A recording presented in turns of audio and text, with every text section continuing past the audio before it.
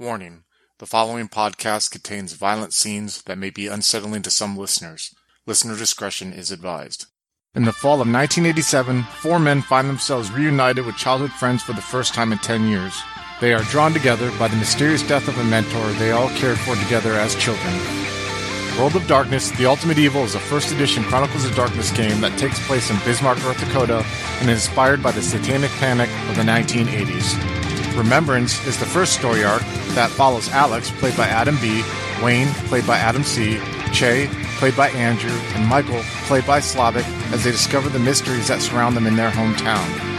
If you would like to contact us, you can reach us on Twitter at twin_cities_VTM or on Facebook at Twin Cities by Night. We hope you enjoy.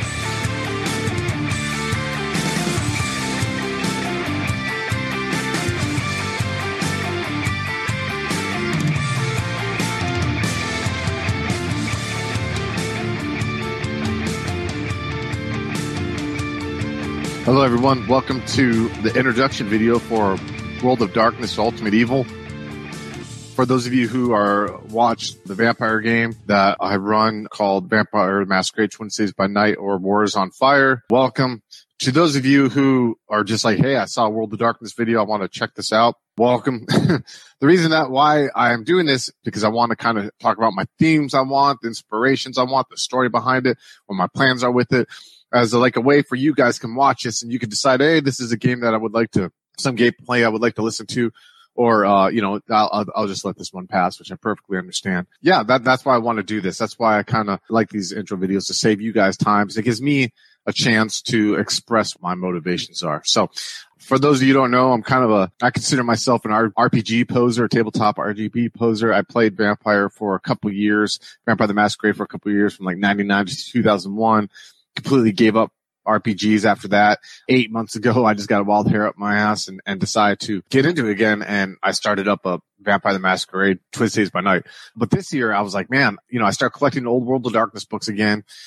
And I was like, I really want to start running other games in the World of Darkness line and kind of have them be connected to the same continuity as Twin Cities by Night, but not in a crossover fashion where there's going to be mages and werewolves and vampires and wraiths and whatever working all together or even talking to each other. That's not the case. I just want overall just a continuity, man. I like the feeling of continuity, and making things feel like they're connected, especially for people who play in the game and the people who thankfully, and I appreciate, watch our games. I originally was thinking about this game to be a Hunter the Reckoning game. That would be in modern day Bismarck, North Dakota, but some of the players kind of expressed they weren't too interested in playing Hunter the Reckoning. And I thought about running a normal mortal game, using the Hunters Hunted and other such rules. But I really found I couldn't find any, I don't want to say there's material there in the old World of Darkness to run a mortal game. I just couldn't find inspiration from it. I have inspiration for the story I want to tell, but not just the inspiration for the game in itself. And it was really frustrating, because I'm having these ideas for just a normal mortal game that would tie into themes that are in our vampire game, and I just didn't have an outlet. So I was talking to Slavic, who plays William, the adventure in our Vampire the Masquerade game, who's kind of like the rules lawyer of the group. The guy's brilliant when it comes to a lot of things, but especially his knowledge of White Wolf games and Onyx Path games. So I was telling him, man, I'm just frustrated. And he started talking about the New World of Darkness, the World of Darkness book, First Ed. And I don't know anything about New World of Darkness. I mean, I know about Requiem and all that stuff and how it's different. I know that. I know just overall general knowledge of it, but I've never played the games or read any of the books. They started telling me about just the mechanics and just I'm like, wow, this is this is what I want. And at first it was a slight hesitancy to want to jump into running a game like that, because I felt, it's not in the old World of Darkness, I can't connect it. But then I thought that's just complete bullshit. If I want to run a game World of Darkness and have loose continuity, I'm not talking about mentioning Camarilla or any of that jazz, but maybe mortal names that are heard in there or just stuff like that. I could do it because I'm the storyteller, and that's the magic of the storyteller system. So I thought this is a game that I could run in between when we have large breaks, a month or more. And the one thing I really wanted about this game was I want this game to not be dependent upon the same player showing up every time. And I don't want a huge, you see these online communities, which is pretty badass that they do that. I don't want anything like that where you just have, online with 30 people playing in the same game or anything to that extent. but I want my players if they want to play. And like, you know what? Yeah, I'll jump in with a character I made or whatever. And I don't want it to be, obviously there's going to be a plot to it. And I'll talk about that later. I want it to be where like, yeah, it's relaxed. It can go there. They can make this mortal character. That mortal character can grow. You know, if they, are having a hard time, they want to go to a bar and have a drink. We can see where that goes, to that extent. Have it somewhat be sandboxy, but still have a general overarch structure to it, I suppose. Eventually, so I decided I bought the book, World of Darkness First Edition, totally impressed by it. And I decided I wanted to run a game. So Slavic, who plays William in the Venture game, and Adam, a buddy of mine, who I met online when getting into White Wolf again, who's playing Mitch on the Sabbat game that we just did character creation for. You can see the video on the channel. Are gonna be 2 players running it. And we said, hey, if the next time we run it, which may be a month or whenever we have an open time period, if none of the other players still don't want to play in it, we can vet people online and kind of let them know, hey, we don't play on a set schedule, but you'll get 2 weeks in advance. So I ended up deciding to run a game that takes place in Bismarck, North Dakota in 1987 using the World of Darkness First Edition rules. Why Bismarck, North Dakota? Why 1987? Well, let me tell you why. I lived in Bismarck, North Dakota for 4 years, from 1987 to 1991, which were pretty formative years in my childhood. My family, both my parents, even though I was a military brat, were from North Dakota.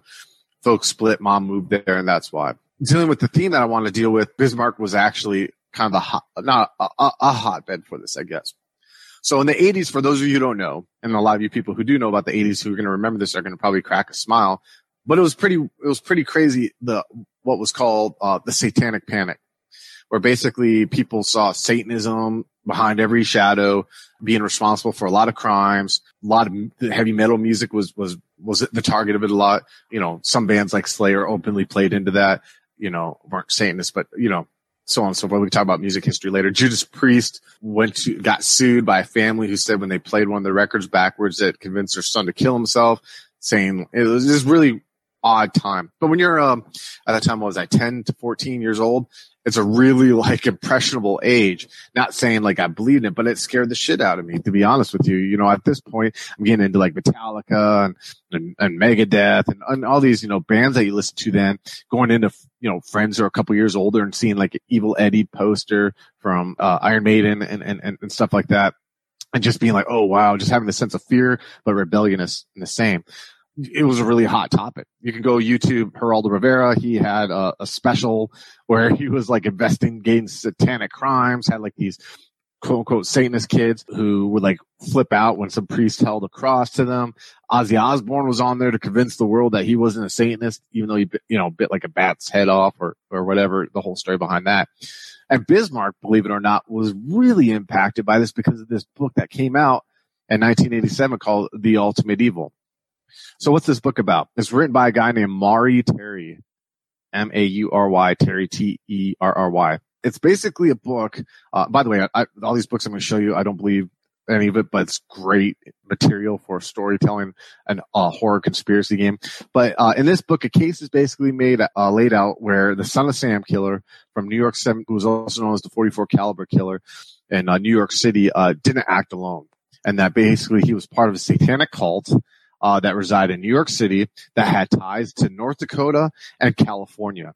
Ties, basically that a lot of influential people are impacted by this. It says crazy stuff about child, prostitution rings because of this stuff and drugs and snuff films. And the reason why Bismarck was kind of in it was there was a young lady who was killed on the campus of Stanford College in California after only being there for a few months, because her husband, who she just got married to, was going to school there, was found murdered and raped in a church there, which is really sad because the crime to this day is still not solved. It's a cold case, but she was from Bismarck, North Dakota.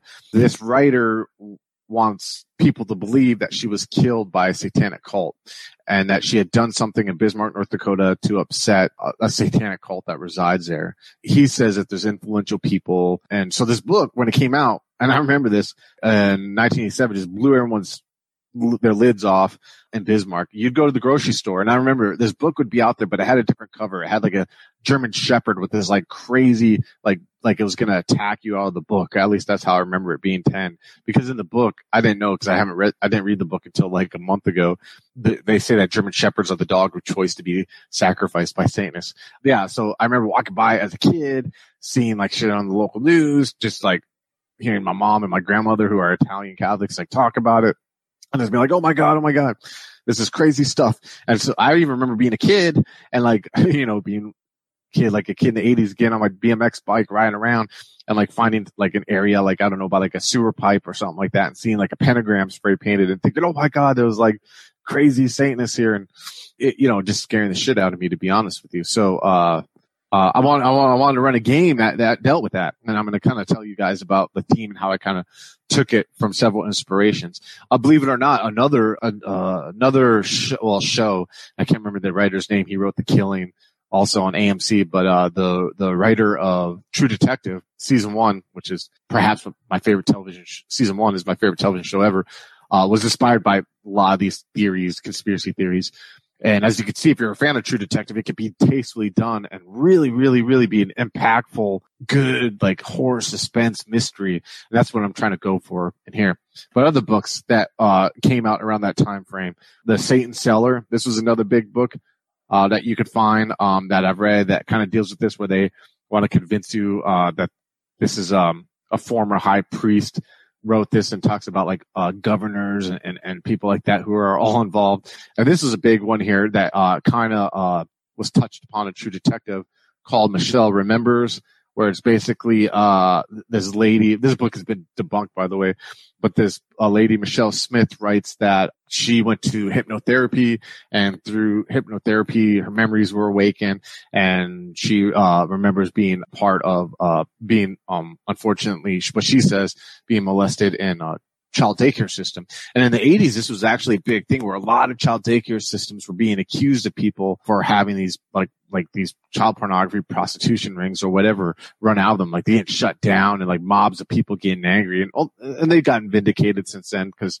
they weren't guilty of that. This lady was debunked. The book was debunked, but you read it and you're like, man, this is like good material for a horror game. Another book that, and this is like, it's funny because I was talking to Slavic about these books I've been reading, about how like he was like, if people were to like see you with these books, they get the wrong impression. I said, these are books I don't keep on my bookshelf, so I'm not worried about it. But here's Sinister Forces at Gilmore of American Political Witchcraft.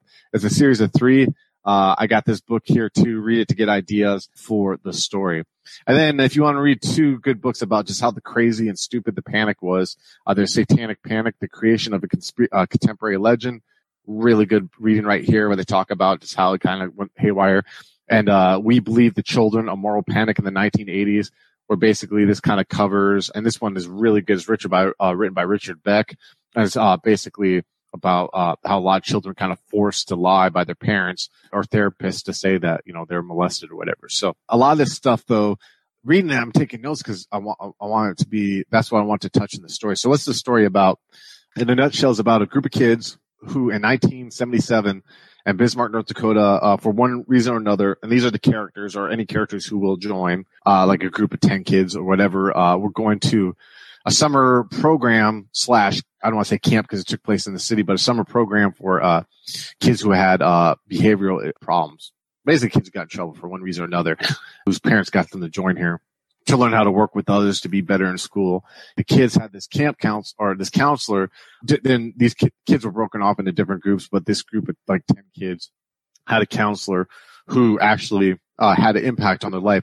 She just graduated high school, was 18 years old, was really there to help them out and everything. In one form or another, she impacted them. Could be that they had a crush or she taught them a lesson, but she really took time with these kids and befriended these kids who, by the way, at this time are between the ages of like 12 or 14, to teach them lessons to adapt to the society that they're in. She ends up she's engaged, and she's going to eventually get married to her husband, who is going to continue to go to school at Stanford, and she's going to move there with them. And these kids, one afternoon, because eventually they start staying late with her to help her clean up and stuff like that, witnessed her walking to her car and being confronted by 3 individuals, 2 guys and a lady, and having an argument. And it became to where the 3 were shouting at her and being really imposing, invading her personal space, and kind of being threatening. Well, one of the 3 people saw this group of kids on their bikes like 50 yards away watching, and they decided to back off and get in their car and drive off. So the kids later on, like a week or two, they ask her what's going on, and she doesn't get, and we're going to delve into this more in the game, but she doesn't, she just kind of blows it off. And a week or two later, the day after the summer program ended and a couple days before school started, the counselor's mom had a going away party for like a barbecue, cookout kind of thing, and invited these kids because she would always hear about these kids from her daughter. Now she was working with them. So these kids come over and have some barbecue or whatever. And while they're riding their bikes off, they noticed down the block one of the figures who confronted the counselor walking into the house. So one of the kids, and I don't know who yet, we'll decide in the game if we do decide, has a harebrained idea like, hey, let's all like lie to our parents, because these are kids that are around fucking around and getting in trouble, and convince them that we're having a sleepover at someone's house, but let's go to this field that's by this highway and truck stop where kids will go to camp and drink or whatever. Let's go like pitch some tents there, and then at night let's go give this guy some old fashioned vandalism and to teach him a lesson for fucking with this counselor who's important to us. So when they go there, do that, and it turns out that they witnessed something that they can't remember to this day, and they're not going to know in character like they saw something horrible, but then slowly in the game, which takes place 10 years later, they're going to remember it inch by inch. Certain things are going to set them off. But all they know is 3 months after that, after that night, they all just kind of went their own way, see each other in school, but stopped hanging out as much or whatever. And 3 months later, she died.